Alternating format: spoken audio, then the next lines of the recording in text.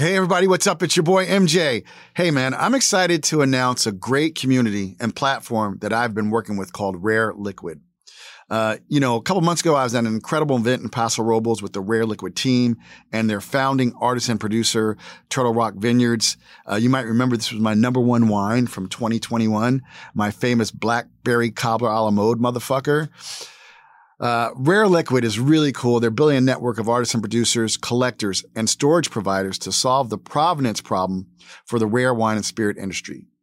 Members get access to verified limited edition drops from elite producers and can frictionlessly share, trade, gift, and monetize their collections, while for the first time in history, artists and producers can earn a royalty payment every time their bottles trade on the platform. Rare Liquid is expanding to 560 members through their invite-only Founders Club drop. You can check it out at rareliquid.club, which I'll put in the show notes. Rare Liquid has given me a limited number of membership invitations. If you're interested in an invitation and learning more, hit me up on Instagram at MJ Taylor, or you can just send an email to blackwineguy@gmail.com. Hey, I'm MJ Taylor, also known as a Black Wine Guy. I went from being a totally obsessed wine newbie to becoming the world's first ever African-American fine and rare wine auctioneer in less than 3 years. In this show, I'll be talking to the mavericks, the philosophers, the players, and the deep thinkers who inhabit the world of wine. They'll share their experiences on how they made it, but more importantly, how they failed and got back up again. So grab a glass and let's get to it. This is the Black Wine Guy Experience.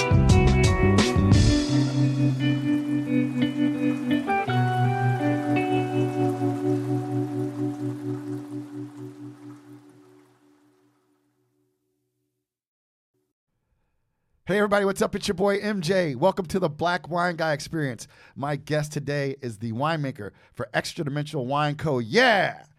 Hardy Wallace. Hardy co-owns and runs the company with his wife, Kate Graham. And Hardy actually got his start in the wine business.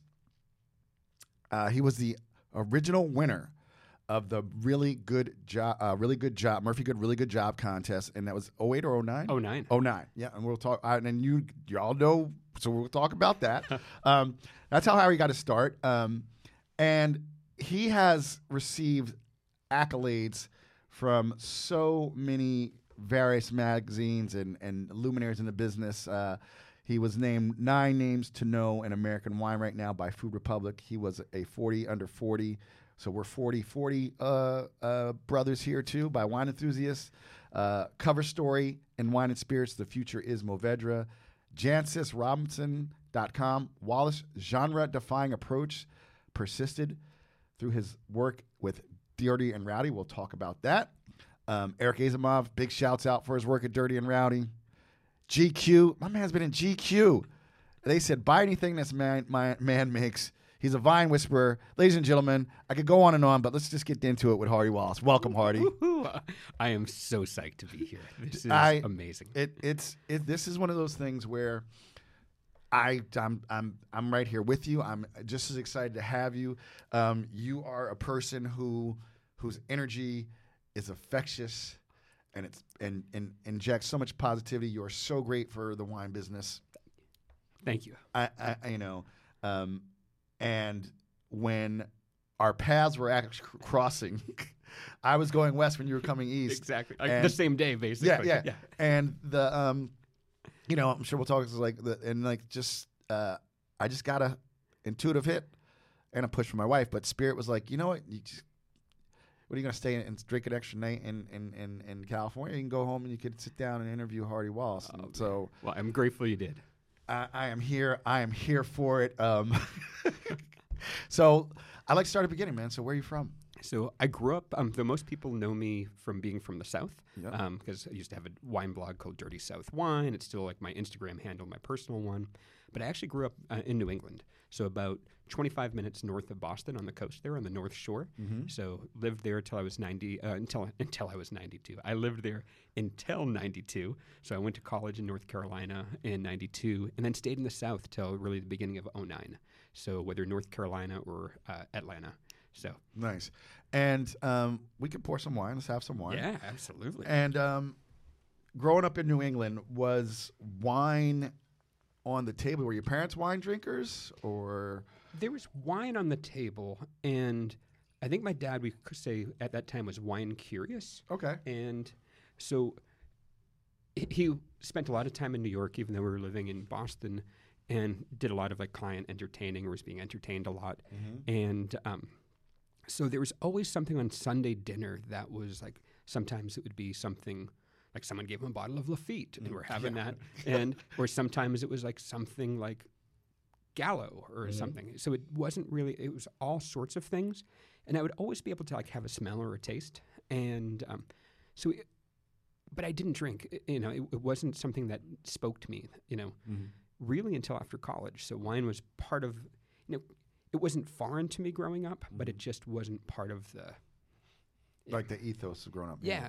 And speaking of wine, what wines have you brought? And what, tell us in the glass and what else you brought here. So the first one we're going to drink is the Shendog 2. I love it. So not just Shendog 1, yeah. Shendog 2 Electric Boogaloo. Exactly. Right so it's...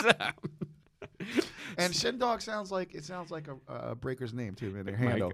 Absolutely. Or graffiti artist. Yeah. So it is a play. There is a marijuana strain called Chemdog. Yep. And this is from Mendocino, where they're probably more. The label looks like Mendocino and sativa. It does. But so this is Old Vine Mendocino Chenin Blanc. So Bart also got this vineyard for years. Shout out to Bart. Is this Buddha's Dharma? It is. It is. I've always called it Enlightenment Mountain Vineyard because actually the vineyard technically has no name, and so. Is this the one that it actually was? Where's there? There's like a Buddhist facility. Oh, it is.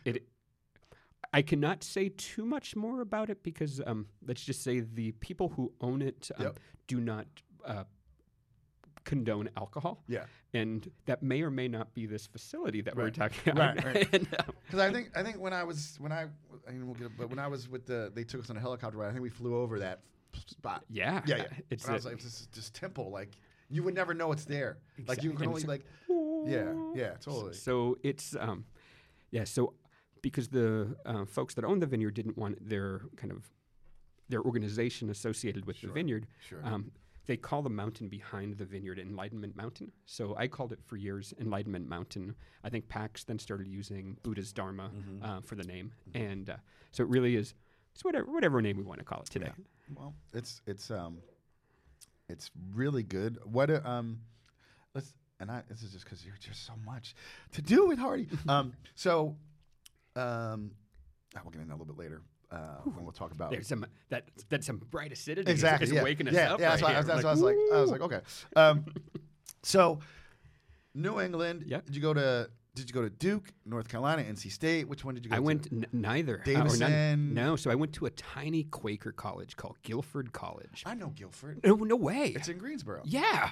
You're the only person I've ever heard say that. I know Guilford and where it is. I didn't go, but a woman I was dating back in the day, her brother went to Guilford, and we drove him down to go to school. He ended up leaving. I think he ended up leaving after his first year, but I've been to Guilford. Oh my gosh, that is so amazing. Yeah.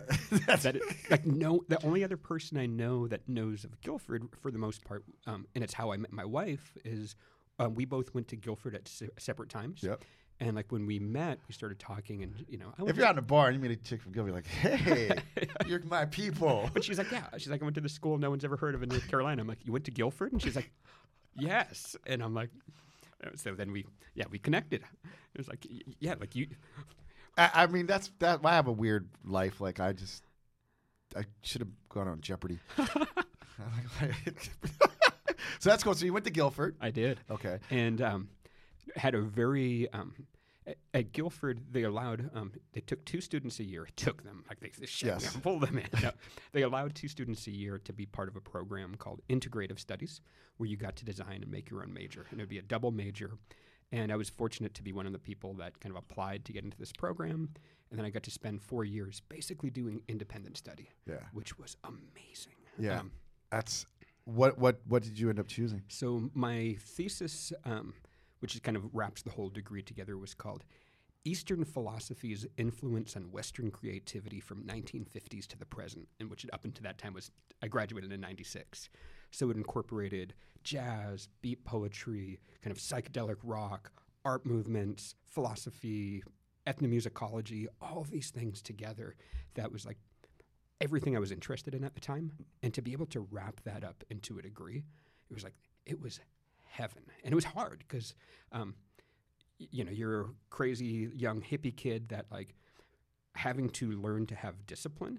And because like the professors were really tough on me, and you're like, wow, like so I used to go to like whether it's like Grateful Dead shows or Fish shows, and like I'd be gone for like a week or a week and a half at a time. Research, but I would have like I'd be sitting there at set break with like flashcards or books, and just like I would knock out papers in the parking lot, and like this was like, I mean, I was committed. I was like, I'm like.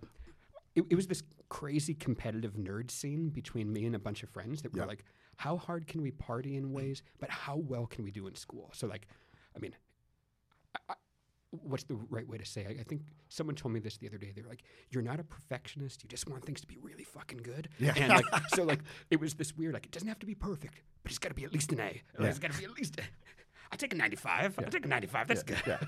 No, I love that. And it's interesting when people think, with freedom, you actually have to have discipline when you get a lot of freedom.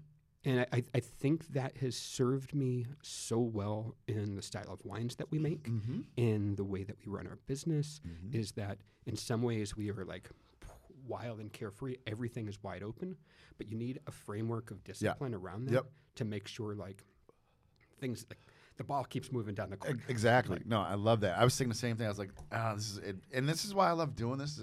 For me, I love the stories, man, because like this informs it's informing what you've done and why it informs your life. And like you said in the warm up, you spoke about philosophy, but that's really cool. So, so you had that degree. What kind of job do you get with a thesis about the effects of Eastern culture philosophy on creativity? That was my thought was after school. I was always a musician, and that I was going to become a professional musician. Okay. And I played a lot in college. I always went to music school in the summers to study North Indian classical music. So even though I was in the East Coast, there was an amazing school, which is still there, of North Indian classical music in Marin County in San Rafael called Ali Akbar College of Music, where I mentioned earlier Ali Akbar Khan, a favorite musician. So I spent a lot of time there, and I was starting getting good gigs because back at the time, there were not a lot of people that played, say, percussion from Northern India. There's not a lot to do it anyhow. I was going to say, there's not a lot of people doing it. All the cool kids are doing exactly. But so like I would get some awesome gigs, like opening up for like, I'd opened up for like De La Soul, Tribe Called Quest. I had a gig in Tampa that like actually Kid Rock opened up for me before Kid Rock was like really, and you were like, what the F? Yeah. So I thought like professional, like being a musician was going to be my gig. But when I got out of school and I was working in a recording studio for a little bit to bring some bills in, bring some cash in.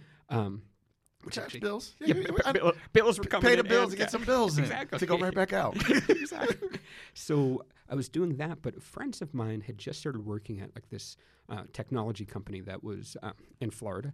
And they were like, hey, like, you ran the school's like Mac lab and you did this. Like, you're obviously like, technically proficient. Like, we can probably get you a job in like sales and marketing. And I'm like, I don't know if I want to do that. And then all of a sudden, like, they drive up with like a brand new BMW and this and that. And I'm like, oh, maybe I could do that. And I'm like, I'm living at my parents' house at the time too. So I'm like, oh, this sounds like something I can do part-time while I pursue, I can do this while I pursue music part-time. Right. And that just started to suck and pull me in. Yep. And like anything, you're like, oh, like you get pulled into that race that you can't necessarily figure out how to get out of. And part of you likes it. You like the excitement. You're like, oh, I'm 23 years old and making money. You're driving a BMW, man. Or, you're making like, you're close to 6 figures. You're making money at 23. It's sexy. Yeah. On one level. On one level. But it kept getting, and I kept saying, okay, I'll keep the music going, and I'd get like, okay, now I've got a good gig instead of once every 3 months. I've got a good gig every 6 months. I've got a good gig every 9 months. Or now I'll just record at home, and I built a little studio at home. And you just kept getting further and further and further away. But as I got further away from music, I was doing so much entertaining with clients. What was pulling me in the opposite direction was wine. So you had this kind of like push and pull, but wine started to scratch that same itch for me that music did. And it just, I often describe it to me like the way I experience it. It's like music in slow motion. And so as though I got further away from music, wine started to fill that gap for me. And I'm glad it did. Yeah. So you were living at home, so you get this job. Yeah. Where were you based out of this when you went down to Atlanta? Or? So this was right after school. My family, my freshman year of college, moved from just outside of Boston to Tampa. So I love Tampa, St. Pete. Tampa's pretty amazing. Yeah. It's beautiful, yeah. and they lived like 3 blocks from Burns. If you've ever been to Burns, of course. I haven't been. I know Burns though. Burns is the best. Listen, you go to Burns and get like 40-year-old Bordeaux, impeccable, for like $30 because it costs them 50 cents. Yep. Like these off chateau, like they have their list is like sick. It's so amazing, and like a lot of that stuff they don't do what other cities do, mark it up. Like we've got this 1960 Burgundy. It was we paid this for it, so we'll charge $100, not thousands. It's so to have that in the backyard was so amazing. Cool. Yeah. So I was there. I was in Tampa for about 2.5 years. Okay. So I came down. Basically, I traveled right after college for about 6 months, 7 months through like India, Nepal, Thailand. Came home, had to earn some. I basically spent all the money. Yeah. Had to make some money, and then and there was parts in there where I was actually working in a wine bar to basically to make cash. I couldn't make drinks, so like I started getting interested into wine, and so that helped. And then when I was in the software or in the technology side, one of my customers, who was a small software company outside of Atlanta, was like, "Hey, like we'll move you up to Atlanta if you want to work for us." And so I was like, "Perfect! I love Atlanta." They moved me up in 2000. And then I started working for a handful of small software companies and from small startups all the way to like a behemoth. Like my last job was actually working for a small division of a huge company, Kodak, and kind of running distribution for them in North America, like Canada, U.S., Central America, and just living in an airplane like 200 days a year. And it was kind of a miserable existence in a way because at that time, like you're doing this thing, but you know where your heart is, and your heart is so far away from what you're doing. I was diving into wine at the time. I had a chance every night to spend tons of money on wine, and then I would write about it, and I started a wine blog. But you're like, man, this isn't how my life is supposed to turn out, and that's a really scary feeling, and you kind of get trapped in that, and you're like, oh man, I'm living this life, and I've got the deluxe, condo in the sky overlooking Midtown. And you've got things, and none of that stuff like made me happy. And that's where like wine was like, I just wake up in the morning and just like, man, if I ever could like hit that button and not have to go to work tomorrow, and was financially set for life, wine is exactly what I want to do because it's one of those things. It spoke to my soul, and so I was really fortunate, to have a lot of experience on someone else's checkbook through work. Sounds like Dan Petrot, Dan. Yeah. That was Dan's thing too. Same thing. Expense account. And it's like, Dan, there is that same like parallel piece. You guys there's a lot of similarities with you guys now I think about it. Yeah. I love Dan. Yeah. Oh my God. He is one of the most brilliant and just like cool dudes. I know. Yeah. Like same with you. I'm like it's really hard to be like really smart like that and still be cool. It's just tough. Yeah, I mean, it's I think I like to say like I'm more Forrest Gump smart. Like I just don't know the rules to like I don't know the rules, so I don't follow. Like there's a great like quote where it's like I might not outsmart you, but I can definitely outdumb you. Yeah. And I'm gonna outdumb the shit out of you. Like I'm like that's so awesome. That's that thing, right? And this is the thing we tell people. Most best advice, like you've done a good job. You've done an incredible job. I can't wait. But like at least you were writing about wine. Like it's hard to just quit your job and pursue your dream because dreams don't pay a lot of money all the time, especially out the gate. But like you knew you were getting those golden handcuffs on, right? Oh, like because you're just making more money, you get more stuff, and it's kind of like I was thinking about what's that movie, Fight Club, the Edward Norton character. Like I do this, got all the money, so you're just ordering shit, blah blah, blah, and then you're never home. You're never home, and also that time, like it was like making money, but also spending a lot of money because you're using that to like drown out. Yeah, it's fast food. You're like, I'm having this, and it's never filling me up. So then you're kind of like, oh, I don't have the ability to actually, unless I want to like, walk away from my mortgage or this. Right, or that. Right. Like I would have to totally like destroy my life. Right, blow up your whole life. Yep. And there were times I thought about that because you're like, there's nothing, I'm getting nothing out of this in my heart. Mm-hmm. And so fortunately, when 2008 happened, as far as the economy like going into meltdown and recession, that's when I got laid off, and it was the best day of my life. Yeah. It was the scariest day of my life in some ways because I actually knew it was coming. Yep. For like a month, it was like every Friday that phone's going to ring from like I'm going to see like a call from New York come through, and I'm like, it's going to be HR saying, hey, please, you're you can no longer log into your laptop. We've got you locked out, and here's your package. Yeah, FedEx package is coming. Put it in there. Exactly. So I knew it was coming. And it just was like, it was the most freeing moment up into that time of my life because you're like, this is like, I know I am forced to do something different. Yeah. And like, what do they say? It's like that, like change happens, like basically when the fear of letting go is less than the fear of holding on. Yeah. I mean, and so it's like, okay, like it's scarier to like try to hold on to this beast and like, you kind of pried my fingers off the bar, and now I'm in like free fall, and you hope like baby bird you can fly. So yeah.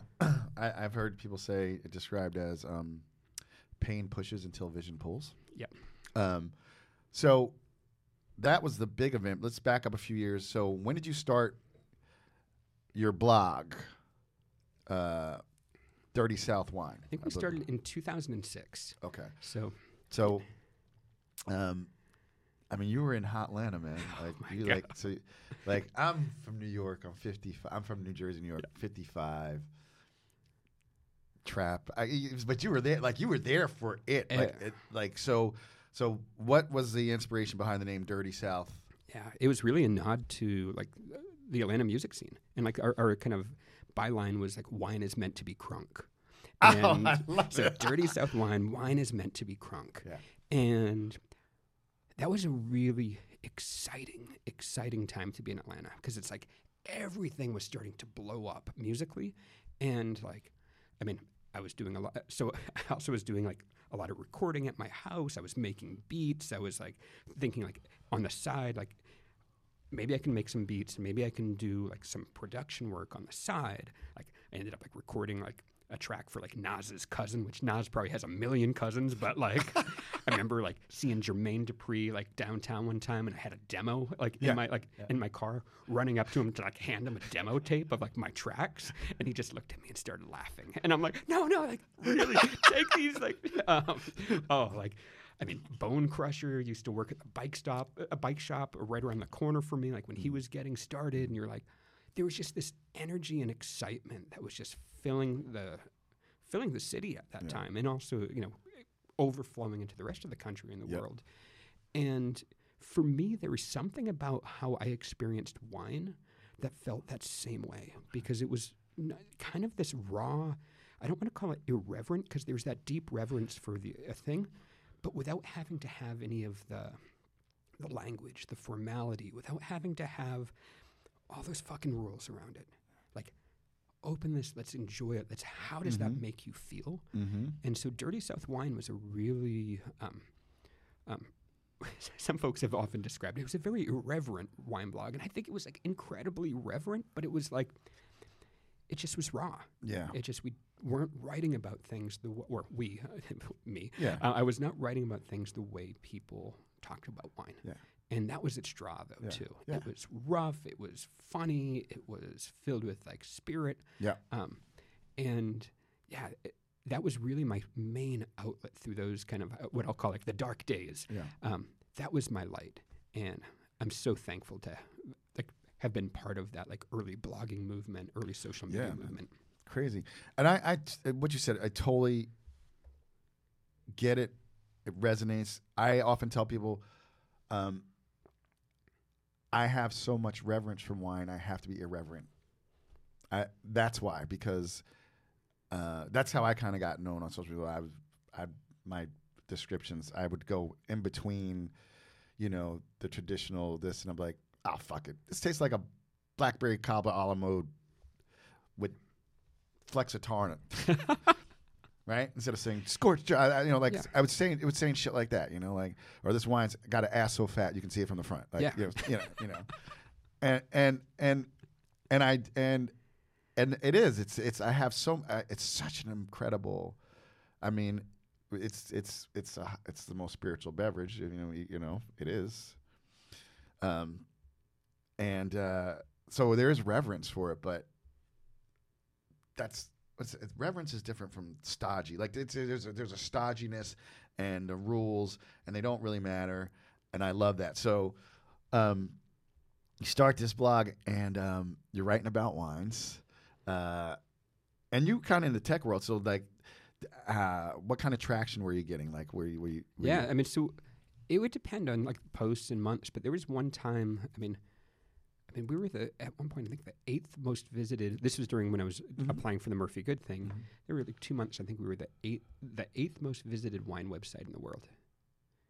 That was crazy. That's awesome. But but like, there's a lot of wine websites, but there's like only a few that dominate. So that's some ball and shit right there. Yeah, but like then there's other stuff where like, I got like 40,000 people this month, or 50,000, but it was one of those things that it didn't really matter to me, the metrics, because like there were no ads, there was nothing for sale, there was nothing. It was, to me, it's like, how do you find that audience? Yep. Like, how do you find the people that you resonate with and that resonate with you? And like, you're looking for those like, sympathetic vibrations of of folks. And again, carrying that in from the blogging world to where we are today, it's like, it's not about trying to do something for everyone. It's about trying to find those right people. And to like, those people that we enjoy our stories together, so it was a crazy time to do that. I love that. We were talking both in the preview about the whole Chris Rock thing, and there was this thing where he said he just decided like no one got his jokes. Like when he's at SNL, they would shoot that thing, and they fired him, and he was just doing stand-up. He said, no one got my joke. So finally I said, fuck it, I'm going to just do it for the fucking... Like I said, I do this podcast for the 12 of you guys who listen every time. But no, like literally just, you just say, this is, again, this goes to be creative, you actually, and to be free, you have to have discipline, and because you'll go crazy chasing the shiny penny. Yeah. And you're just like, no, this is what I'm going to do. So, so you get laid off. You're like got the blogs kind of going, and then like this is 2009, right? Yep. So this is January of 2009. So tell everybody about the original Murphy Really Good Job contest. So I get laid off, and I know at that time, like wine, social media, first of all, is just starting to blow up. Like Twitter is more or less just getting, starting to like hit its like second or third year. Blogging starting to be great. This is pre-Instagram, and like I have a handle on this already. I'm like, okay, like I have a presence. I have some things like working for me in this space, and I'm like, I would love to figure out a way to do this. How do I turn this into a living? Yep. Like, how do I make money, make a living doing this? But nothing, like no one would hire a social media person or anything like that for like a wine company. They still struggle with that. Yeah, they sure do. Oh my God. What the, that's a whole nother. Yeah, but anyway, so about 3 weeks later, I see the announcement from Murphy Good. They put out that they're going to do this thing called like a really good job. And, hiring someone to be like a social media, kind of person. For like I think, because when I the wine country correspondent. Exactly. What they wanted. Yeah. Yeah. And so I saw that and I was like, oh my God. Like it was almost like I put out to the universe, this is what I want to do. And here is an answer. And, it came, the original one was only a 6-month gig. Yeah. So it was a smaller gig, but it provided, good money. And it was like, still like $10,000 a month or something like that. And I was like, oh my gosh, like this isn't exactly the type of wine. I like more geeky, more funky, exactly. smaller production stuff. But I'm like, this is going to give me an opportunity of, once they announced it, if I get this, they will move me from Atlanta to Healdsburg. I will have a chance to either like sell my condo, to do whatever, and kind of figure out what I want to do when I get there. And when they announced it, I mean, I saw it and I remember saying to my girlfriend at the time, that's my job. Just as clear as I could be, like that is my job. And I busted my tail for the next 6 months to do it. And more or less started doing the job before it even started. Like I created a whole new blog. I started doing blog posts, videos. I almost ran it like a political campaign where I got all these people like in the wine industry to endorse me for this job. Yep. And like, hey, like, because back in the time they had like this weird voting component and this, it was a different thing. Yeah, because there was a controversy around that. A lot of controversy. Right? So talk about, because there was a voting component with the public. I remember because I did research. I'll tell you about my experience. It was very similar to yours on one level, except I didn't get the job. But like you came out of tech, but there was a real tech guy who knew algorithms and like he killed the public voting. Without a doubt, he murdered it. I think I was number 2 or number 3 in the public voting. And he and just to back up for folks, so in this this announcement for this social media job, it was almost like the American Idol of kind of wine social media jobs. So everyone had to shoot a video, and then it got put up. People could vote on it, but yet the public can vote on it, but yet technically the votes don't count. It's the judges' votes. So people got a lot of incentive for people to share their content or have their content pushed out. And Martin, who was the person that came from the tech industry, did a really good job at getting that content shared. And but yet he didn't even make the top 50, I think, or something. Like they cut him out early, and who knows why. But that started a lot of controversy. So kind of like, what the F is up with this? Yeah, John Bonet, who's been on here, wrote an article like, really good job, leaves a really bad taste in people's mouth. Oh my gosh. Google it. It's not me. I'm not throwing sour grapes. Google this shit, people. It's out there. Yeah, it was a big deal. It was written about. Yeah, I talked to John at that time because that was still during the application process. And I remember speaking with him. And it was a wild time. And it at that point too, you're kind of like, oh, what am I getting into? Like, is this like, do I actually like? Yes, I want to be the person that gets this because I need to be the person that gets this. But do I want to be like? Yeah, it's I won by disqualification. Is that like in someone's eyes? Is that how it looks? Yeah. And so there's a little controversy about it, but I just kept I'm like, you know what, this is still exactly what I want to do. So I just kept plugging away, and there were times I had doubts that like, I don't really know. I don't know if they know what they want or if I know what I mean, I knew what I wanted. Yeah. But I wasn't clear anymore. That was my thing. I was like, I don't think they know what they want. And they were kind of making it up as they went because it was brand new. Yeah. It was like what are we actually going to have this person like? All of the prep work was done it seemed like in the marketing for the, it's not a contest, but it was a contest for this thing. Was all that prep work was done beforehand, but it was kind of like, oh, we don't know what you'll do when you get here. Yeah. And so it was kind of like jumping into the ocean and like, I don't know if they know how to swim or I know how to swim. So we'll have to figure this out.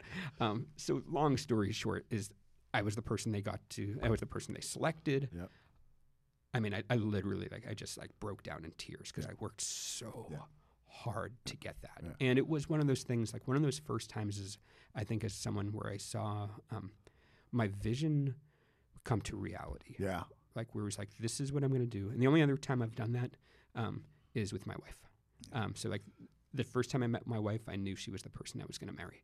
And we didn't start dating for like 6 years later. But yes, those were the two things where I'm like, this is my job. But I also was confident where if they chose someone else, I knew I made enough of a ruckus, I made enough noise that someone else would hire me. Yeah. And I did. I got 2 other offers before the contest was even over, like being like, hey, if you want to bail out now, come over, work over here, or come here. And I was like, but I'm like, I have to see this through. I'm like, if not, the answer is yes. But like, I have to, like, I got to take this all the way. Yeah. And it was an amazing experience. You know, it was, getting out there, moving to Healdsburg. And what it allowed me to do, one was to come in as a kind of a known presence. Yep. So everyone knew, like, oh, here's the guy. This is the guy. This is the guy.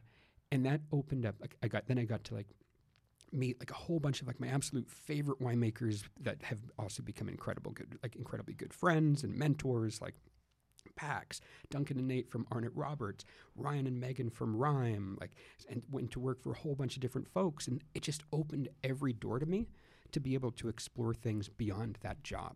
And so that to me is the biggest benefit, was just like, it got me there, and it got me like out there to discover and to meet people that I like just truly, even to this day, are just inspired by and just like absolutely love.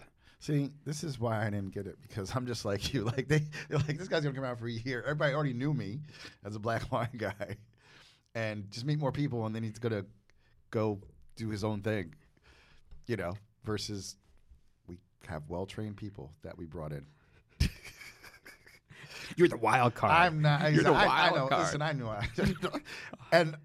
but I'm when you're talking about getting let go, I worked in the nonprofit sector. I ran after-school programs, and long story short, COVID happens. There's a long story to it, but COVID happens. It's hard to get kids to come to an after-school program anyway, but I had one thing going for me: food. Got to feed the kids. Yeah. They weren't in school. Then kids weren't showing up for school on Zoom, so they weren't coming to the after-school program. Blah blah. And so, and there was stuff going on, so I knew I was on my way out for a year. Like my boss, I know, and it's so funny though. We're such a small organization, but it was the same deal. It's like, I got an email. We need to talk to you at Friday at 4:00. I'm like, that's it. I'm fired. Yeah. Like, who talks to somebody on Friday at 4:00? That's what you do. Your ass handed to you. Yeah, exactly. But that's what allowed me to go deep into the podcast in 2021 and really crank. And I didn't get selected for the really good that year.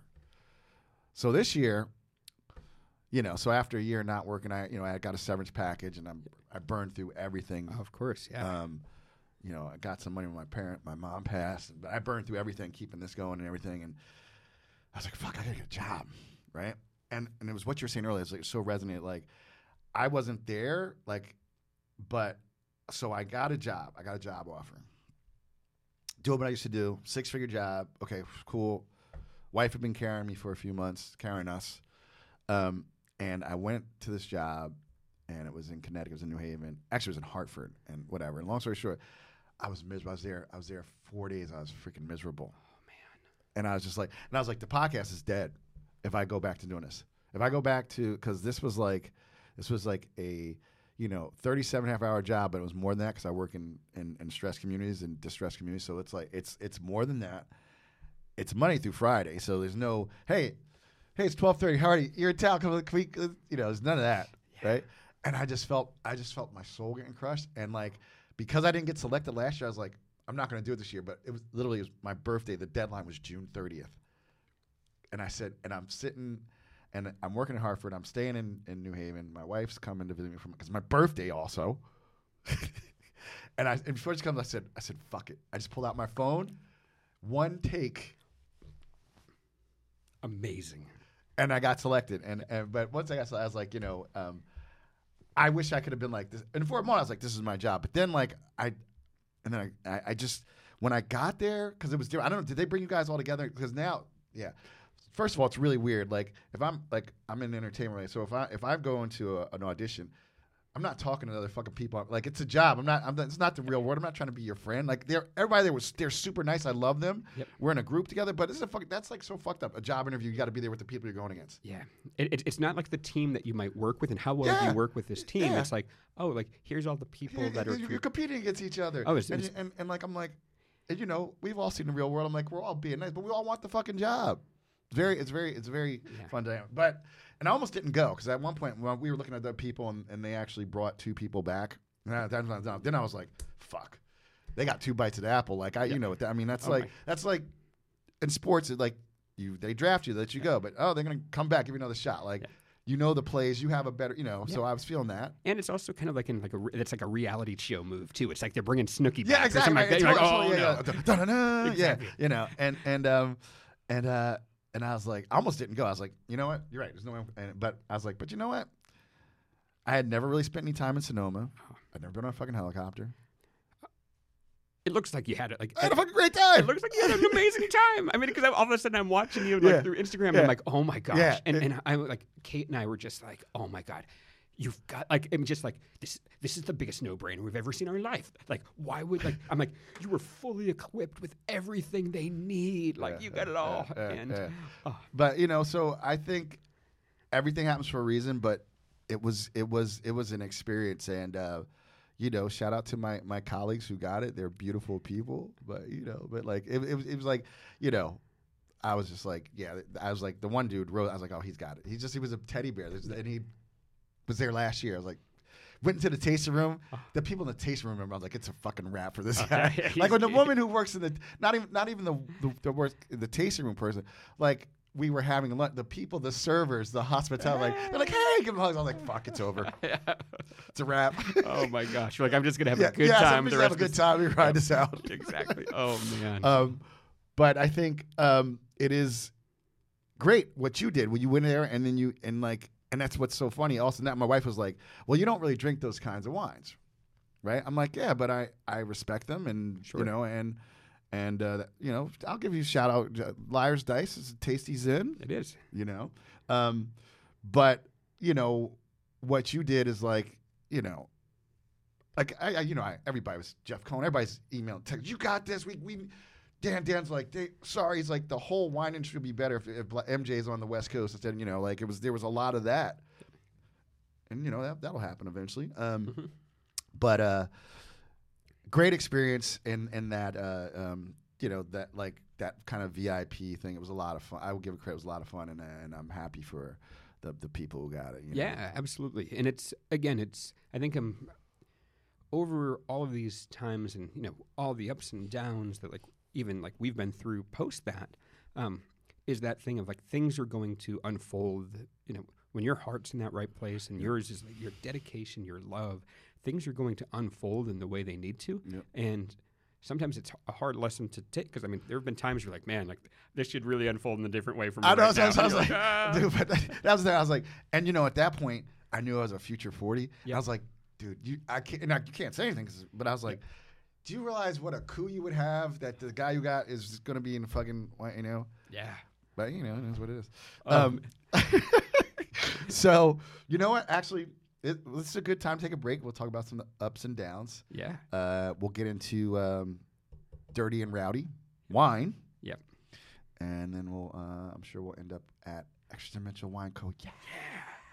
All right, so we'll be right back with Hardy Wallace. Did you know that 1 out of every 5 bottles of collectible wines is a fake? Rare Liquid has solved this problem with a tech platform that provides unprecedented trust and transparency for next-gen wine collectors. Working directly with iconic artisans, they verify each bottle's provenance at its source, then track its rarity, ownership, storage, and transfer history on the blockchain. Rare Liquid members get exclusive access to these verified rare wines and can buy, store, and pimp their collections on the Rare Liquid platform. Membership includes physical cellar storage as well as cloud cellars, where you can display and trade bottles frictionlessly online without ever having to move the bottle until it's ready to be consumed. And because Rare Liquid tracks these on the blockchain, for the first time, artisans get a residual payment every time one of their bottles transfers ownership. Rare Liquid's game-changing tech creates a safe, and frictionless experience for next-gen collectors while fairly rewarding iconic artisans for their craft. Rare Liquid membership is by invite only, but luckily I can help. I have a limited number of these invitations available for you, my listeners, and if you're interested in learning more about Rare Liquid, please reach out. You can hit me up on Instagram @BlackWineGuy, or even better, send me an email, blackwineguy@gmail.com, and drop Rare Liquid in the subject line. Okay, we're back. So we were. I was sharing my Murphy Good war story with my listeners who I know wanted to hear more about it, and you being the first one. And actually, I reached out. Hardy was great. I reached out to him, and he was just so gracious and generous with his advice. And thank you so much. I appreciate you. Oh, my pleasure. So that's when I really knew. I was either going to meet you out there, or here. So you for you it was 6 months. 6 months are up, but you had made some good contacts. Oh yeah. Okay, so what did you do after your time at Murphy Good? So one of my absolute heroes is this winemaker who no longer makes wine anymore, a guy named Kevin Kelly. Kevin was at the time, he was most known for being the winemaker for Lioco, but he had two projects that were his, one called Salinia, but this one called the Natural Process Alliance. Kevin was like one of the like OG of the kind of late 2000 like natural wine movement folks in California. And so Kevin was making like some of the first skin contact wines I ever had. He had this incredible idea that the wines made in this kind of more hands-off style should be served fresh and should be served locally only. And so he created this thing where he was working with, I don't know if you remember like the Clean Canteen water bottles. They're the stainless steel water bottles, and they perfectly fit a bottle of wine. And so he was making these wines that were just unlike anything else, that were super fresh and intense, but bottling them in these clean canteens, putting a label on them, and delivering them to like, whether it was like, wine bars like Terroir, up to like, super fine dining places like Gary Danko and, things like that, from like wine bars to 3 Michelin star restaurants, like the Milkman. He's dropping off these things. And I remember I had one of Kevin's wine. Oh, and he'd only sell them within 100 miles of the winery. So they basically get down to like basically Santa Cruz in the Bay Area. And I remember having one the very first time, like before I was even in the wine industry. I was in San Francisco on business, and I purposely went to seek one out. And I'm like, this is one of the coolest wines I've ever had in my life. Blew my mind, unlike anything else, whether, a European skin contact wine or a natural wine or whatever. Like there was soul in this that was like literally taking a sip changed my life. And so I actually kind of befriended Kevin before I even got the Murphy Good job. I'd gone out to visit him a couple times, started buying wine from him, and just he was always a stop for me, like a wine country stop. And so as the Murphy Good thing was finishing up, he was like, hey, like I can't pay you what they paid you, but he's like, I need some help. And he's like, if you come work with me, and at that time, he was like a 2-person winery, but his assistant winemaker had just left. At the time, it was just him, and he's like, I can't pay you that much, but I can teach you everything. And that was like, raise my hand. The answer is yes. Because it felt like, and I left this amazing house that Murphy Good had given me, and ended up like moving in with like those houses are dope. Like three roommates, 2 dogs, like just this crazy like change of it. Almost felt like going back to like, you're going back to college. Yeah, and making scrape by money. Yeah, and it was one of the most exciting times of my life. True. So right after Kevin hired me, he then brought on, I know you're a Grenache fan. Yeah. But A Tribute to Grace, do you know? I met her. So Angela, I met Angela because she's with Skurnik, and I met her. She listens to the podcast. I met her at a tasting, and she's amazing. Yep. So he hires Angela. So the winery then becomes Kevin, Angela, and myself. Wow. And it was like, so Angela and I become roommates, like housemates for like a year and change. And like, so working with Kevin, I still didn't think, I was like, okay, I'll help in the cellar. I'll do these things. But like, I'm still like a sales, marketing, like I am social media. That's my skills. Yeah. And Kevin and Angela really encouraged me. They're like, the best way to learn is actually not just to work on stuff here, but it's to make your own wine. And I was like, I can't do that because like, Angela had years of experience already. Kevin had his master's from Davis, and even though he's making wines in a more hands-off way, he still has the chemistry, he still has that knowledge, and I I'm like, man, I got like D- in chemistry, like as a kid. Like it's not my forte. And they were like, nope, just do it. So in 2010, working for Kevin, I made my first wine that became the first vintage of Dirty and Rowdy. And it was something that, again, going back into this like Forrest Gumpness of like, you don't know the rules, you know, you're kind of too dumb to know any better. I made Mourvedre from a vineyard that Angela used to get called Santa Barbara Highlands. And she was like, hey, there's a couple rows of Mourvedre that no one really takes next to my Grenache. Maybe that's what you need. And I was like, great, I'm going to pick it early. I'm going to do this partial carbonic, super light maceration, treat it like Beaujolais, blah, blah, blah. And people are like, that's a horrible idea. and I'm like, why? And they're like, Mourvedre doesn't do that. It's like, it's trying to teach like a Rottweiler to ride like a unicycle or something like that. Like, you can't, these things don't belong. Like, and I was like, well, have you ever tried it? And they're like, no, because it's dumb. I'm like, well, I'm going to do it. Like, I just had this hunch. Like, I liked lighter bodied wines, like these more aromatic, like Cru Beaujolais was kind of my jam. But there was at the time, only 2 Gamay plantings in California. It was late in the season. There was not a lot of fruit available. And I'm like, I'm just going to give this a whirl. And that wine, like, I caveman my way through it. Just like, virtually, all heart, no skills. That wine still to this day is amazing. Like, 13 years later or so, you're like, how the heck? Like, and I think that goes to like just having like a gut feel and inspiration, but also having people that like pushed you to do it. Right. So like Kevin and Angela pushed me to like, you're going to be making wine. What was actually pretty funny though, Kevin, kind of pulling a joke on me. There is video, was convinced, but he was like, one thing that's a tradition is anyone in the cellar here that gets their first fruit, like, you have to tread it naked. So you got to get in the tank and buck naked. And I'm like, great. And like, this is what you do, right? And so like, I jump in like, woo, letting it all hang out. And I guess that's not a tradition. No, they totally like played you. Like they totally hazed you, right? Oh my God. Yeah. So that was the start. And you could tell early on in that fermentation period, like, something was happening there that hadn't, it was kind of like you opened a new portal. Like, something was happening that hadn't quite happened before.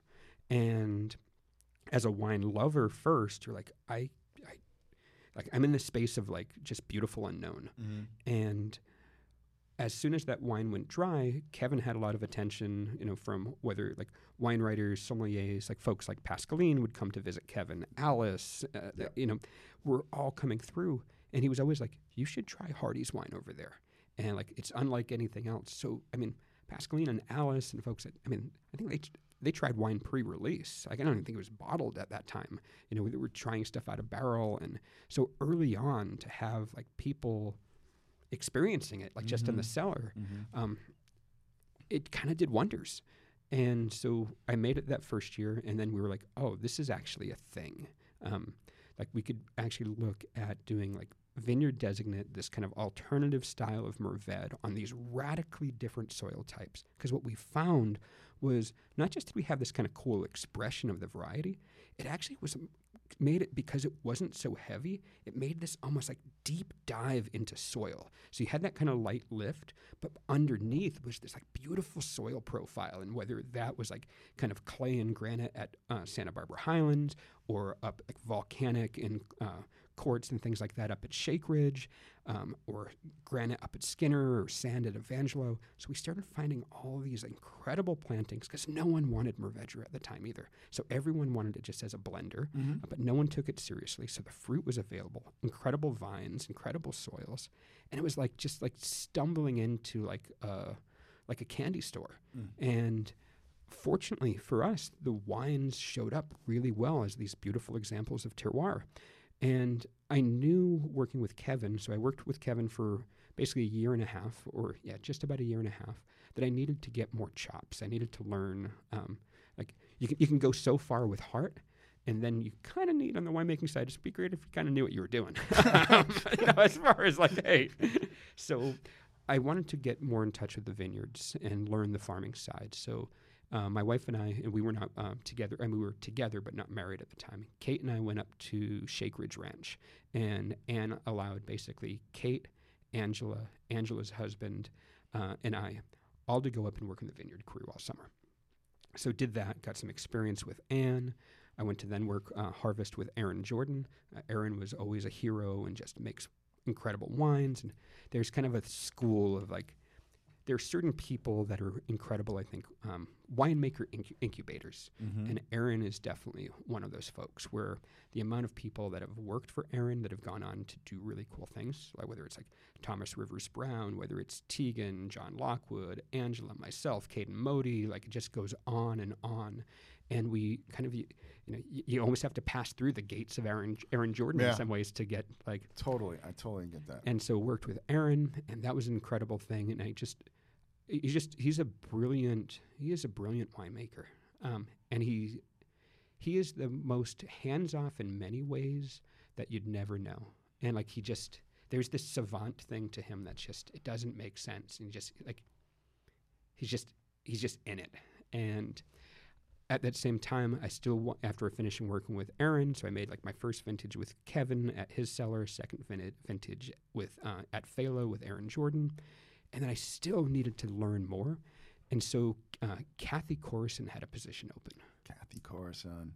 And I'm like, man, like I'm working through my heroes here. Icon. And Kathy, but it wasn't a production position. Kathy was like, I need someone to help with like direct-to-consumer sales, tasting room, and this. And this is kind of before Kathy hit, like she was still kind of in that, she had yet to have her renaissance. And so she had tons of wine available, library. If you knew, you knew. Yep. But it wasn't like now where it's like, oh my God, like, I mean, Kathy is like legendary status. And she always was, but it's. No, it's totally, it was like, because I knew about her when I started in 97 because I worked at Acker and it's a fine wine store. It was a cult wine. Yep. The issue with cult wines back then was they were cult wines. Yeah. And her style had kind of run counter, though, to. And like it was, I would say what I find amazing, thank you for saying, stylistically, Aaron was the winemaker at Turley. Yep. In the 90s. Yep. After Helen. Yep. Big, bombastic. Yep. I came up on those. I love those wines. But now you look at Tegan, like everybody who's worked with him has dialed it down. Even himself, but everybody that has like you mentioned that work with him. Even Tegan, like, I mean, even if something gets to 15.5, it's not the 15.5 from back in the day. Yeah, it's pure ripeness of the fruit. He needed he wanted the fruit right. Yeah. You know? That Cinsault, that 12.5. Oh, it's so good. It's so good. It's fucking. Yeah, I know. It's amazing. And so Kathy was in that world of like, she had never really gone into that bombastic style. Right, never. And especially those mid 2000s when like bigger is better and things like that, she kind of went into obscurity. And so she was needing to kind of get her thing, she needed people to taste those wines. Right. She needed, that's where guys like you, the social media, help bring these, it's great new producers, but there's so much gold in our elders and the people who really paved the way for where we are. Yeah. And she didn't have that piece, and sounds like you helped fill that. Yeah, so she hired a GM, this amazing woman, Tracy, and then myself, and she did all the work with the wines. Yeah. But to be able to share those wines with so many people and to spend that much time with Kathy. Well, that's what I'm saying. That's that osmosis thing, right? Oh, my God. So I worked with Kathy for almost 2 full years. I think it was like 22 months or 23 months. And what was great, even during like the busiest times, like harvest, she would give me weeks to take off so I could do my own vintage. So I was making my wines. That's amazing. And Kathy and her husband, William, they're amazing human beings. And I am grateful for the Murphy Good experience, for the Kevin Kelly, for the Ann Kramer, the Aaron Jordan, for the Kathy Corson experience. Like, all of these folks gave me the confidence and the skills to like kind of do my own thing on my own. So when I was working for Kathy, I think I had just finished vintage 3 for Dirty and Rowdy. And we got to a point, I think we were making about 1,200 cases or so at that time. And it was kind of either that, like, I can't do this with another job, because it was really just, though I had a partner, Rowdy had lived in Atlanta, had another career, and it was really a one-person winemaking sales type of operation. So I left working with Kathy in 2013 was my first vintage, which actually technically my 4th vintage. It was my first vintage without another job. And that changed everything. Just the amount of time able to focus, the amount of time to dive into things, the amount of ways that you can communicate, serve customers. And yeah, that was the big transition year for me, where it's like, oh man, like, and also scary as hell. Because you're like, I am now like surviving on like a small winemaker growing business paycheck, which wasn't a lot. Yeah. And so thank God it was pre-kids and things like that. But boy, it was, and it was a huge leap of faith. Like, some kid growing up in New England, moved out here from Atlanta, that was a blogger that's had a couple good vintages under his belt. Can I actually pull this off? Yeah. And deep down inside, I knew the answer is yes. But you have all those things on your shoulders. But I mean, yeah, you have all those things on your shoulders, being like, can I actually survive and do this? Right. And thank God I kept going, because it's been a wild, amazing ride.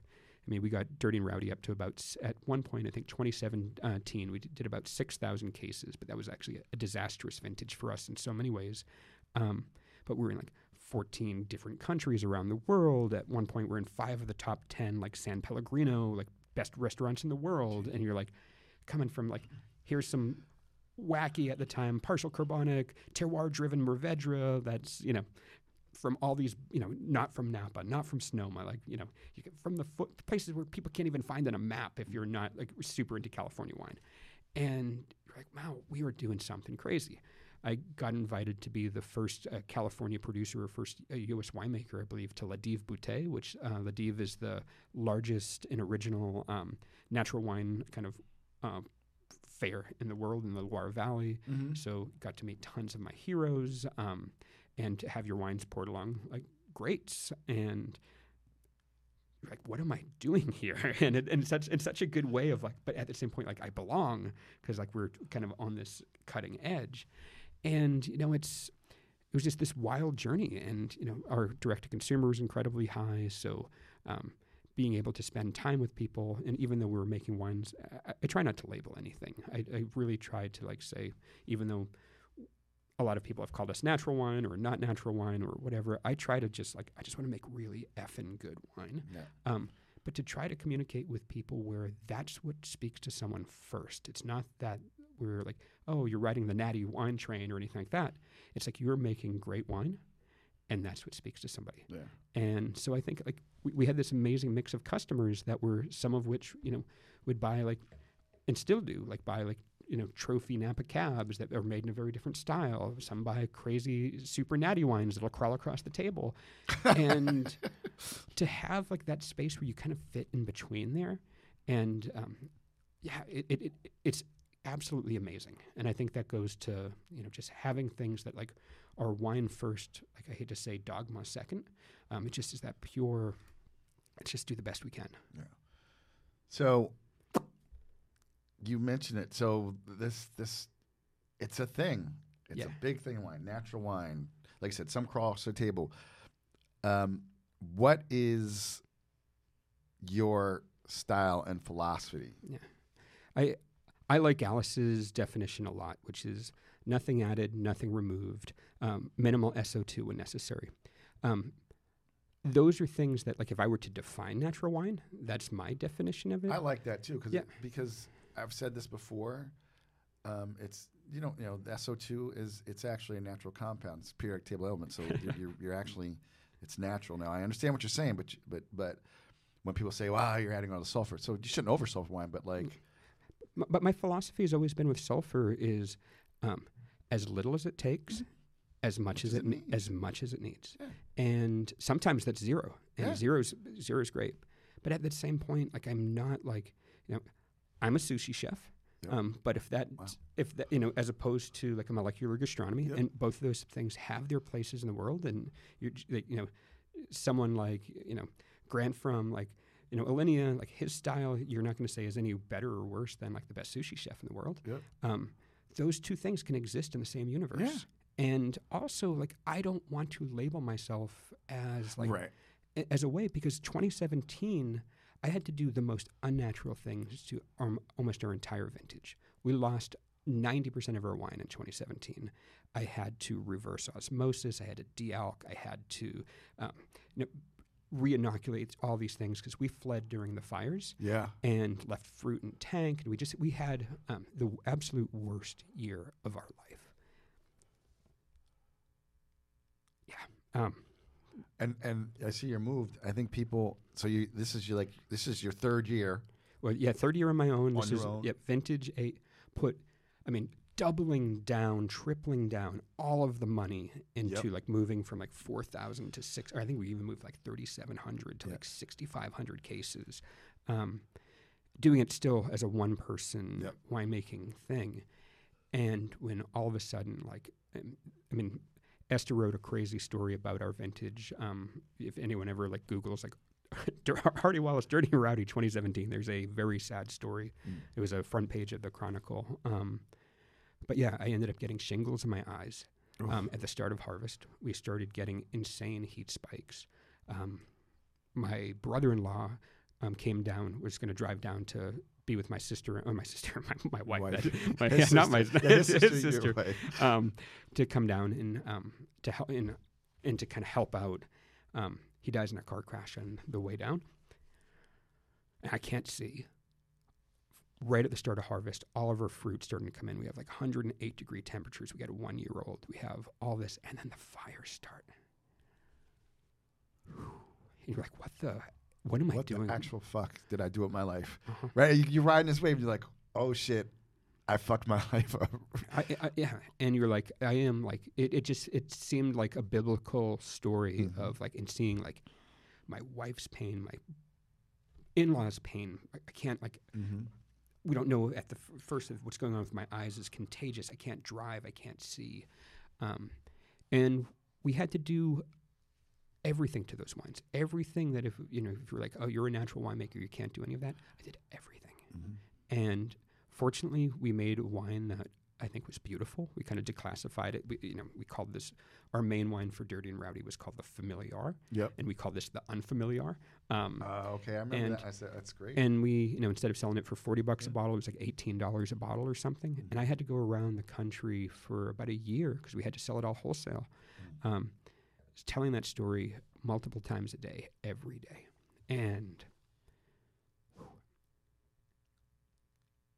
if you can keep doing that, if that doesn't like crush you, and you can keep going on, it made me from that, I think our next vintage 18 was our best vintage ever. We were kind of kissed by the gods, both by weather, wine quality, and just having this thing of like redemption. And it also taught me that like, I'm never going to say I'm not going to do anything. The thing that we did though with the Unfamiliar, like in a beautiful way, is we told everyone like, this is what we did to this wine. This is how it came across. Like I had to, RO it. I had to inoculate. Had to do all these pieces here that are very unnatural. Okay. And look at the beautiful pale color. Yeah, this is. What do we got here? So, MJ just poured a wine that I made for Extradimensional Wine Co. Which is the new company, the post Dirty and Rowdy Hardy wine, and it's a wine called the Local Election. It's a red blend. Oh, thanks for bringing this. Yes, and tell the story of this. This is a great story. So, we'll get into it maybe in a little bit, but what is important with us with Extradimensional is we have kind of as a transition out of Dirty and Rowdy is kind of hitting a reboot, creating a new project that's just Kate and myself. We wanted to start all over again in a way of like, what if like at our very best as winemakers, as human beings, as like, with all that knowledge we've built up over the last 13 years, what if at our best we could go back, we could start again? How would we change the business? How would we change the wines? And one of the things, it's kind of in a multi-level idea, was that what we found through climate change in the last couple of years is things that were normally one, single variety, single vineyard wines for the most part for Dirty and Rowdy. But we were starting to see things come off the vineyards more like Tetris pieces versus something on its own. So, we could bottle another vineyard designate X, but I knew it wasn't the best wine I could make in the cellar. And traditional blending wasn't really serving us. So if we had Mervet, like, hey, throw a little Syrah, throw a little Grenache, see how that works. And we were still coming up short. And like wines were fine. We knew we could sell them, but you're like, I can do way better things with what we have in the cellar. So we kind of started opening up, like, well, hey, even though this is, Zin based, well, what if we put some, 20% Chenin Blanc in there? What if we put 8% Chardonnay? What if we put 10% Grenache, 5% this? What if we just opened up and just started looking at what we have in this idea of like make the best thing possible regardless of these traditions that are actually not even ours. Right. So we don't have laws on blending here. No, and to do it in a way like I might have to cross counties. I might have to. So this is labeled as a red wine blend. Yeah. It's 30% Zinfandel, about 30% white, which is a little bit of skin contact Chardonnay or skin contact Chenin Blanc, a little bit of Chardonnay, Grenache, and a little Mourvedre. And it was this idea of put these things together where you smell that, and it's like just aromatically, like it's very complex aromatically. It's and that to me is like, how do we take someone? You got like stone fruit, but then you got strawberries and you got pomegranate. It's crazy. You take someone into the comfortable unknown. It's like you gently guide them into the spot. Like you may not have smelled this before, you may not have tasted it, but you're gonna fucking love it. and to like let down your guard of like, and that's why we don't list on the label like all the percentages. Let down your guard of like, I love that. Trust that this was made in a beautiful way. Right. Trust that we have these incredible vineyards, and like experience the wine in the glass before you start to dissect it, because that is where like it's moments of energy and wonder that pulled us into wine in the first place. And as we get nerdier about it, we lose that really quick because we want to know. Yeah. And we want that status that comes with knowledge and experience, and we replace joy with knowledge. And those two things can exist together, but we often get so far on the knowledge side that we lose wonder because we want to know something. And this is that conscious effort to put that back in the glass, but also to respond to the same thing. Like how can we do that in the climate that we're in when we have, 15 days over 105 degrees during harvest? We have, massive drought, hail, frost, all these things that are making it really hard to be a small producer. So that's the local election and the story with a name. So we've always wanted, whether it's through Dirty and Rowdy, we had wines that were sales that would go towards, say, like families separated at the border, like when that was a huge thing. We donated to a lot of legal funds for that. When we had the massive fires in 2020, we created a wine called the massive fires, we did the Familiar wine that tons of money went to fire relief. And then we created in kind of peak COVID a wine called Wear a Mask Red, where we raised about $35,000 for the California Farm Worker Foundation and also the Napa Valley Farm Worker Foundation. And that idea was to like, what can we do through wine to give back to the community that makes it possible. Makes it possible. And that was, families at the border, man. Like that's, yeah. Yeah, that and farm workers, like you have to take care of the people that take care of you. Yeah. People, it's like insane with like the history of wine with Cesar Chavez. That's wine. Yeah. Farm workers. Yeah. That's what I'm saying. It's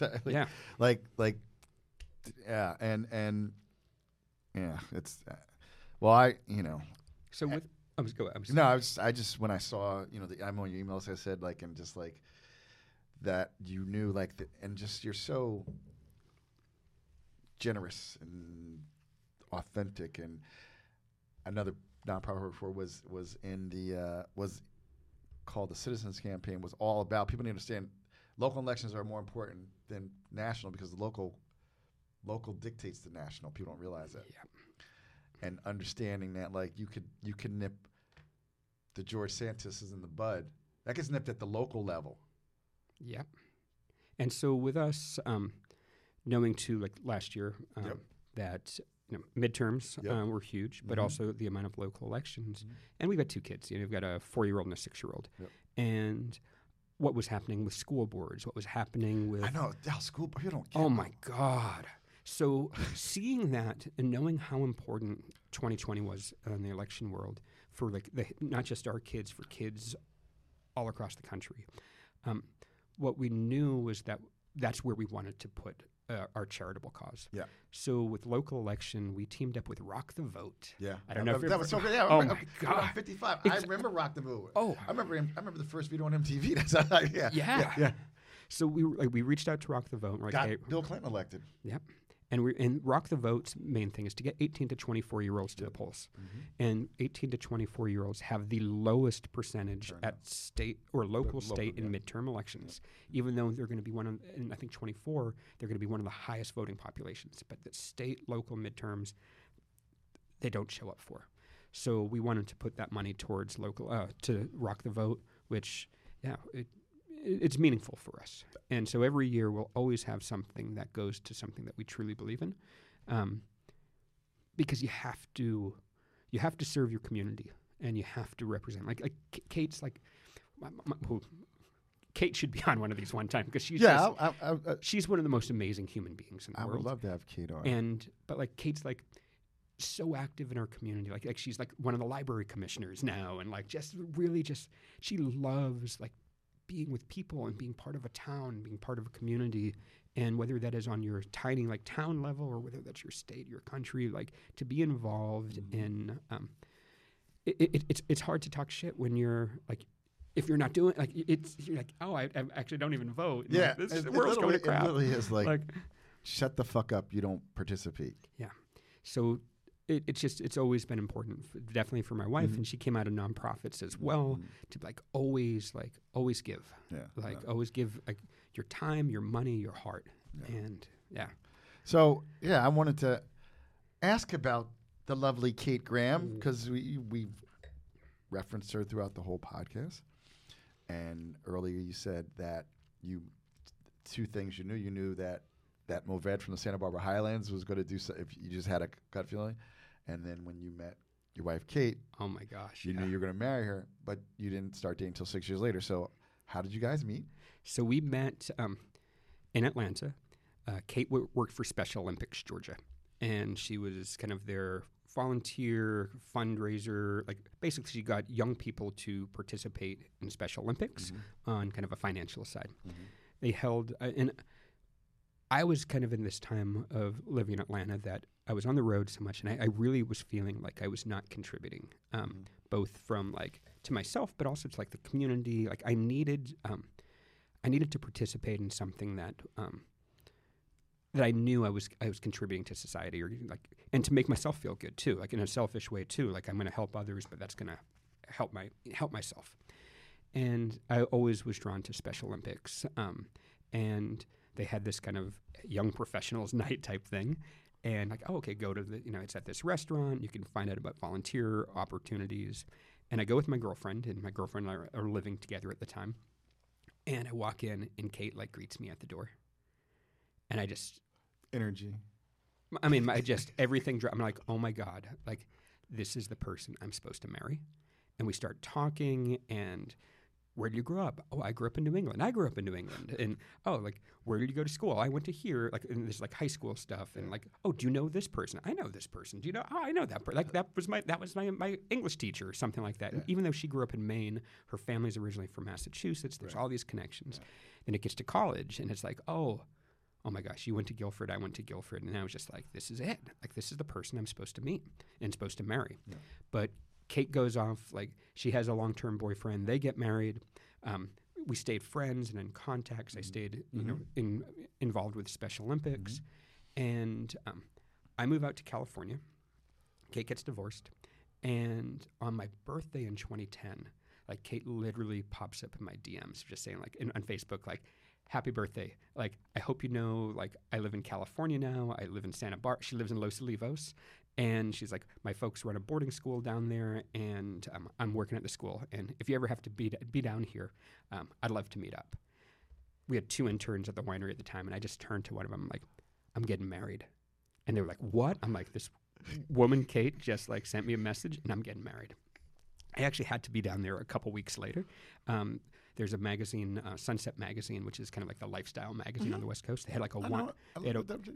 So they had like their wine awards night, big kind of thing, like this big wine event. And we were up for the Green Winery of the Year. This is when I worked for Kevin Kelly, and it was during harvest, so he can't go. So he was like, hey, I think we're going to win, so why don't you head down to this like Santa Barbara County thing? And it was like a dinner fancy thing, and you have 2 tickets. So I sent Kate a message. I'm like, hey, like, if you want, like, I've got this crazy thing. Like, if you want to get off, like, kind of the ranch that her school's on, like, come with me to this event. And I'm like, just like, please say yes, please say yes. And she says yes. We go to this, event. We've got, we end up winning, and we're all dressed up and everything like that. I bring her up on stage because I'm not going to accept the award by myself. I'm going to take the most beautiful woman in the world up with me. Hand us the award, and somehow like the AP gets hold of the pictures. The next day, the picture of like Kate and I holding the award is up like on both jumbotrons in Times Square, like what became our first date. And like, oh my God, like we hit it off. We kind of spend that night and know like we are for each other. Yeah. I meet her parents the next day, like drive down. She's like, you want to meet my folks? I'm like, yes, I do. I leave the room, and Kate's mom says to Kate, she's like, I just met the father of my grandkids. And like, she moves up to Healdsburg a little bit later, maybe like 2 months later, and kind of start our life together.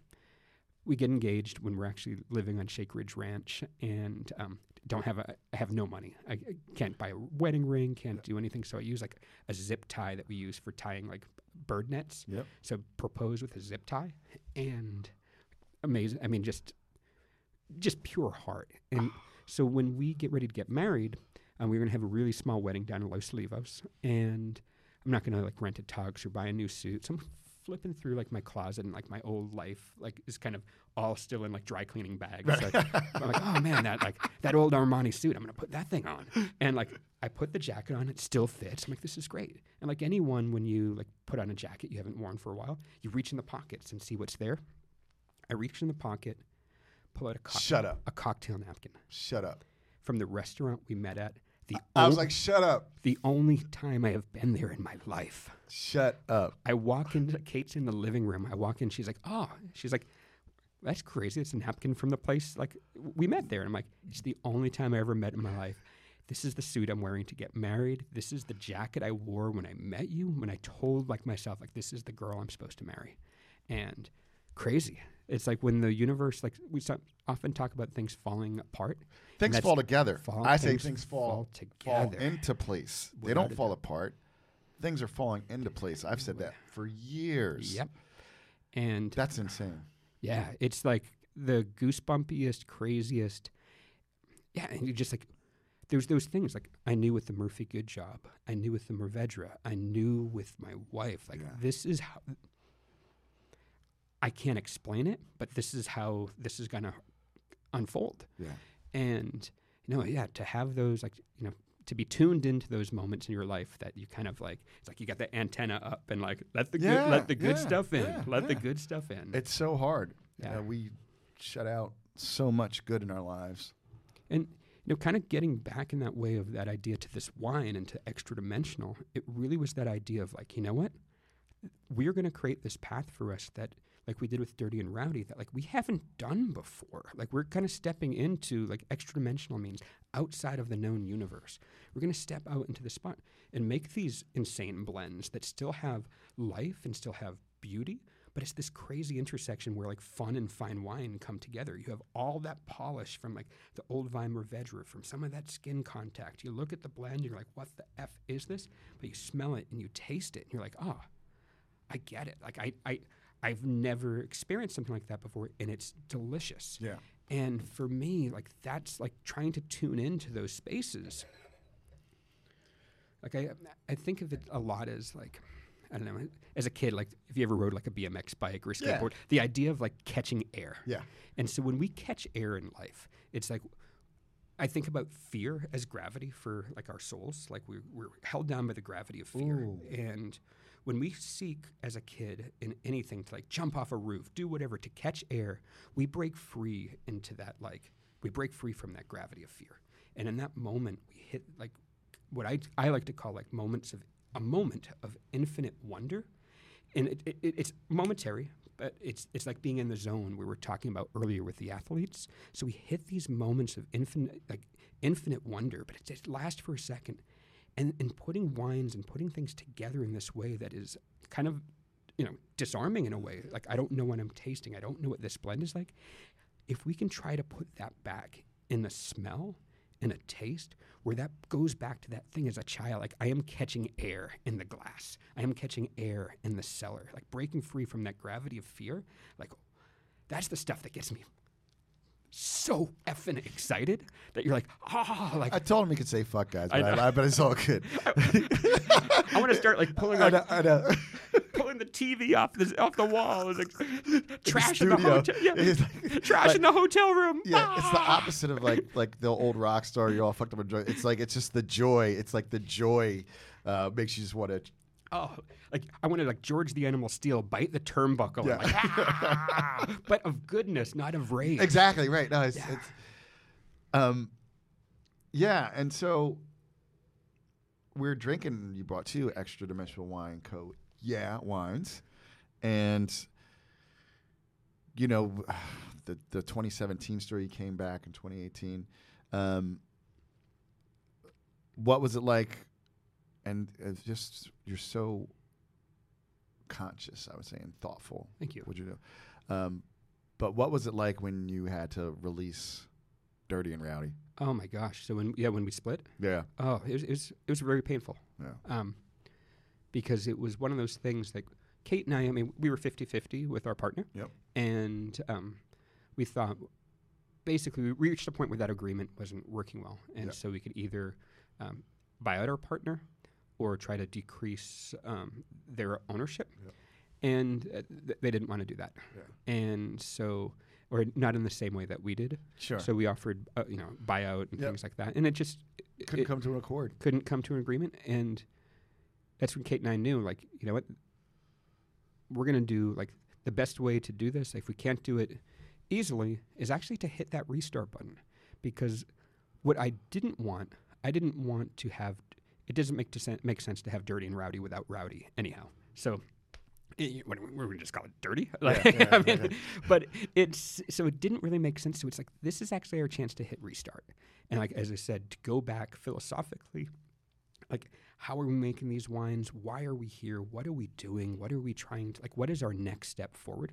So though the breakup wasn't the easiest thing, what came out of it was this chance to, like, kind of like that Murphy Good thing. It was a chance to begin again and like hit that restart button and like go into like, my 2.0 of, kind of my 2.0 of wine, but kind of like really like my 3.0 of life. And that's, man. And to do it with all of the goodwill and trust and faith of like our customer base, oh my God, like that is a gift. And what we had, we were actually able to come in with, we started Extradimensional with wine. So even though Extradimensional didn't start till Harvest 21, our first wines were 19s and 20s. So we actually had, through Dirty and Rowdy, we were going to start another label that was going to be a higher end, more kind of conceptually to what we're doing here with Extradimensional. And we were going to call it Space Wolf. I love your names, man. And it was going to have this like fictitious like science fiction backstory. I mean, this is, thank God, pre like crypto crash, but like it was going to be crypto only. Like we were going to make it like this quest to get these crazy wines. And I had started like marking those barrels like back in 2019. Like, this will be a Space Wolf wine. This will go to Space Wolf. And this. So when we did the split, basically Kate and I got all the inventory. Took my partner, got the money. Yep. And so we started with having these wines that we had like earmarked that were effing stunning and beautiful.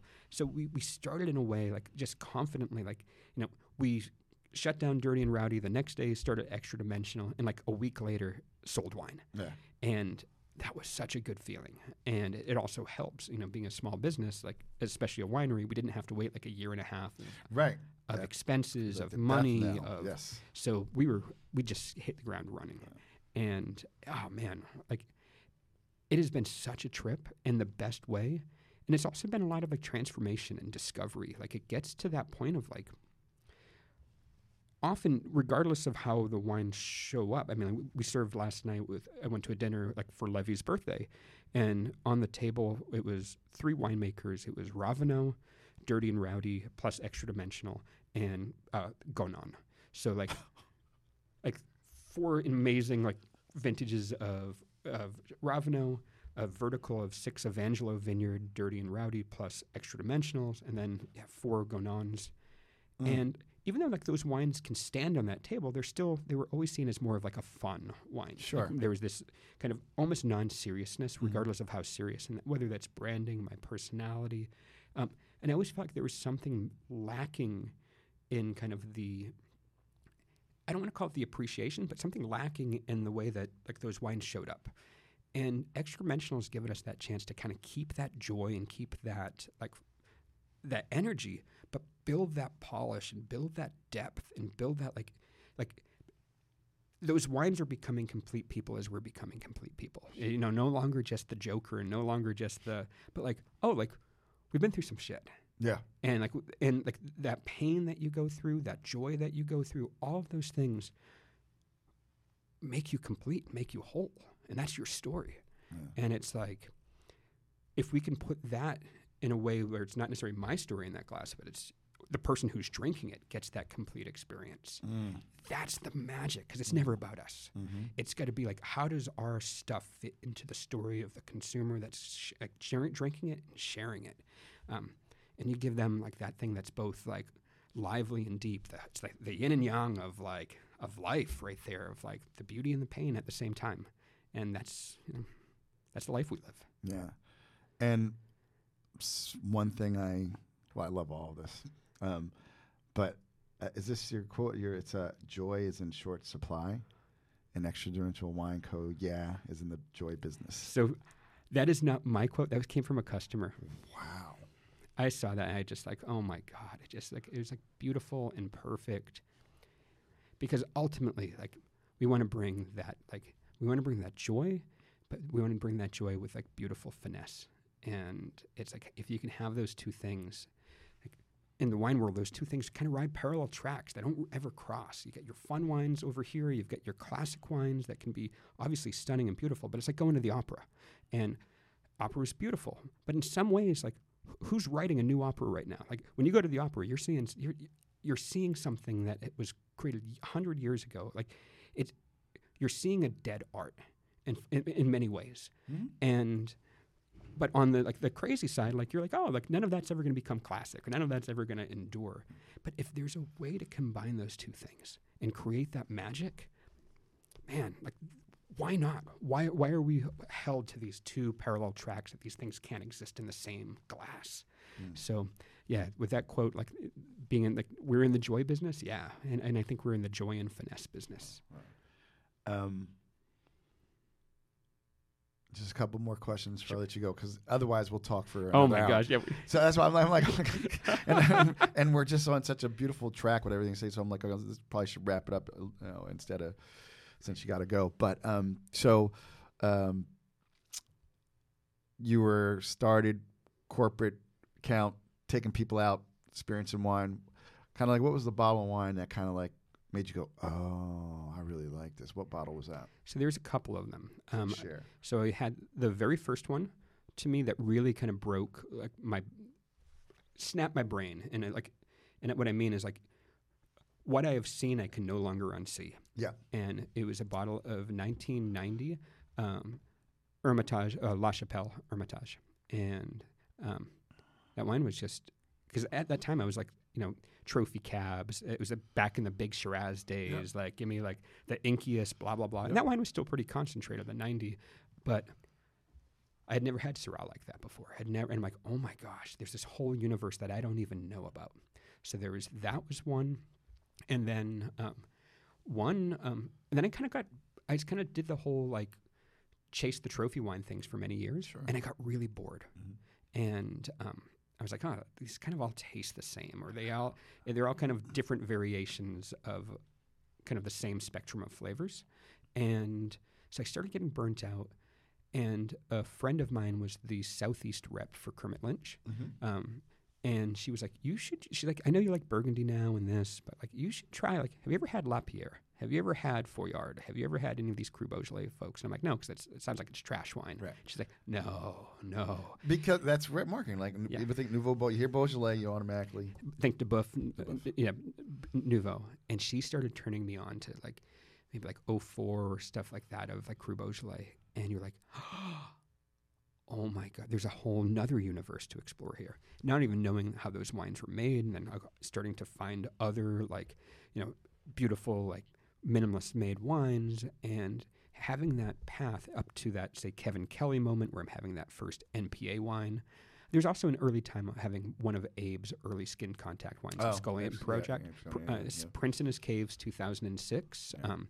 I walked around Piedmont Park in Atlanta in a bathrobe and having that in a red Dixie cup, and because they had like a big night before it, and some of that was still left in the decanter that morning. And I'm like, I am going to literally do like the hungover walk around the park with this in a Dixie cup, because I am trying to like, I need this in my body. Yeah. And it was giving me information that I needed to process this information and this wonder and like figure out. I had never had anything like that. How is something like this giving me so much pleasure when it's like almost, for some people, that wine was repulsive. Mm-hmm. You're like, it doesn't taste like wine. That's not wine. And for me, it was like, oh my gosh, this is like someone speaking to you in tongues and you get what they're saying. And you're like, oh man, like you and I are on the same page here. So those were, I think, 3 like really pivotal wines for me. Yeah. And there's still stuff that surprises you all the effing time, like, and just like reminds you of why we do what we do. Yeah. It's like you're seeing that you have that ability. Like, I don't care whether you call it source, whether you call it nature, whether you call it God, the divine. You have that ability through wine that allows you to experience the divine in a very special way, and it mixes your soul, it mixes the universe, it mixes the earth, like Mother Earth, to everything, all combined. And it kind of like your heart and your palate, your soul is the meeting place of all of that. So, yeah, every time you have one of those wines that connects those dots for you, you're like, oh, this is why we do what we do. Exactly. And one last question, and I don't even really have questions. I have these 2. What are you most excited about for the future? Oh, man. I mean, really, it's my kids. I mean, I see the joy. My son tells me he's my assistant winemaker. I love that. He's 4 years old. Yeah. And like, I see their life and I see their hearts, and you're just like, man, like, just run with that. Like these giant open hearts. And you try to put that back into your work too. You try to put that back. Like for Kate and I, it's very much, we are excited about like putting that in a glass in front of a human being, and to like hopefully carry that through, but like inspired by our kids, inspired by that infectious thing of like whether you come to us at the winery or in our backyard, like it's getting face to face with people and sharing love and joy, just like a kid does. Hardy Wallace, thank you for coming in, getting face-to-face with me. What a pleasure. Thank you so much. Sharing your amazing wines. And these are wines like, so you guys, I drink a lot of big wines, but it's so funny. I'm getting palate fatigue and shit. So like, so I've been drinking like lower Sensos and Beaujolais and these, and and unless it's white Burgundy, I prefer Chenin. There's, you know what I mean? Like, yeah. If you haven't checked out his wines, you should definitely check out his wines. Hardy, tell people where they can be a part of what you and Kate are doing. Yeah, so we're about 95% direct. So you won't find them in really kind of stores or restaurants for the most part, but you can find them at www.winecoyeah.com, because it's way easier than spelling out Extradimensional. So winecoyeah.com. You can also find us on Instagram at winecoyeah.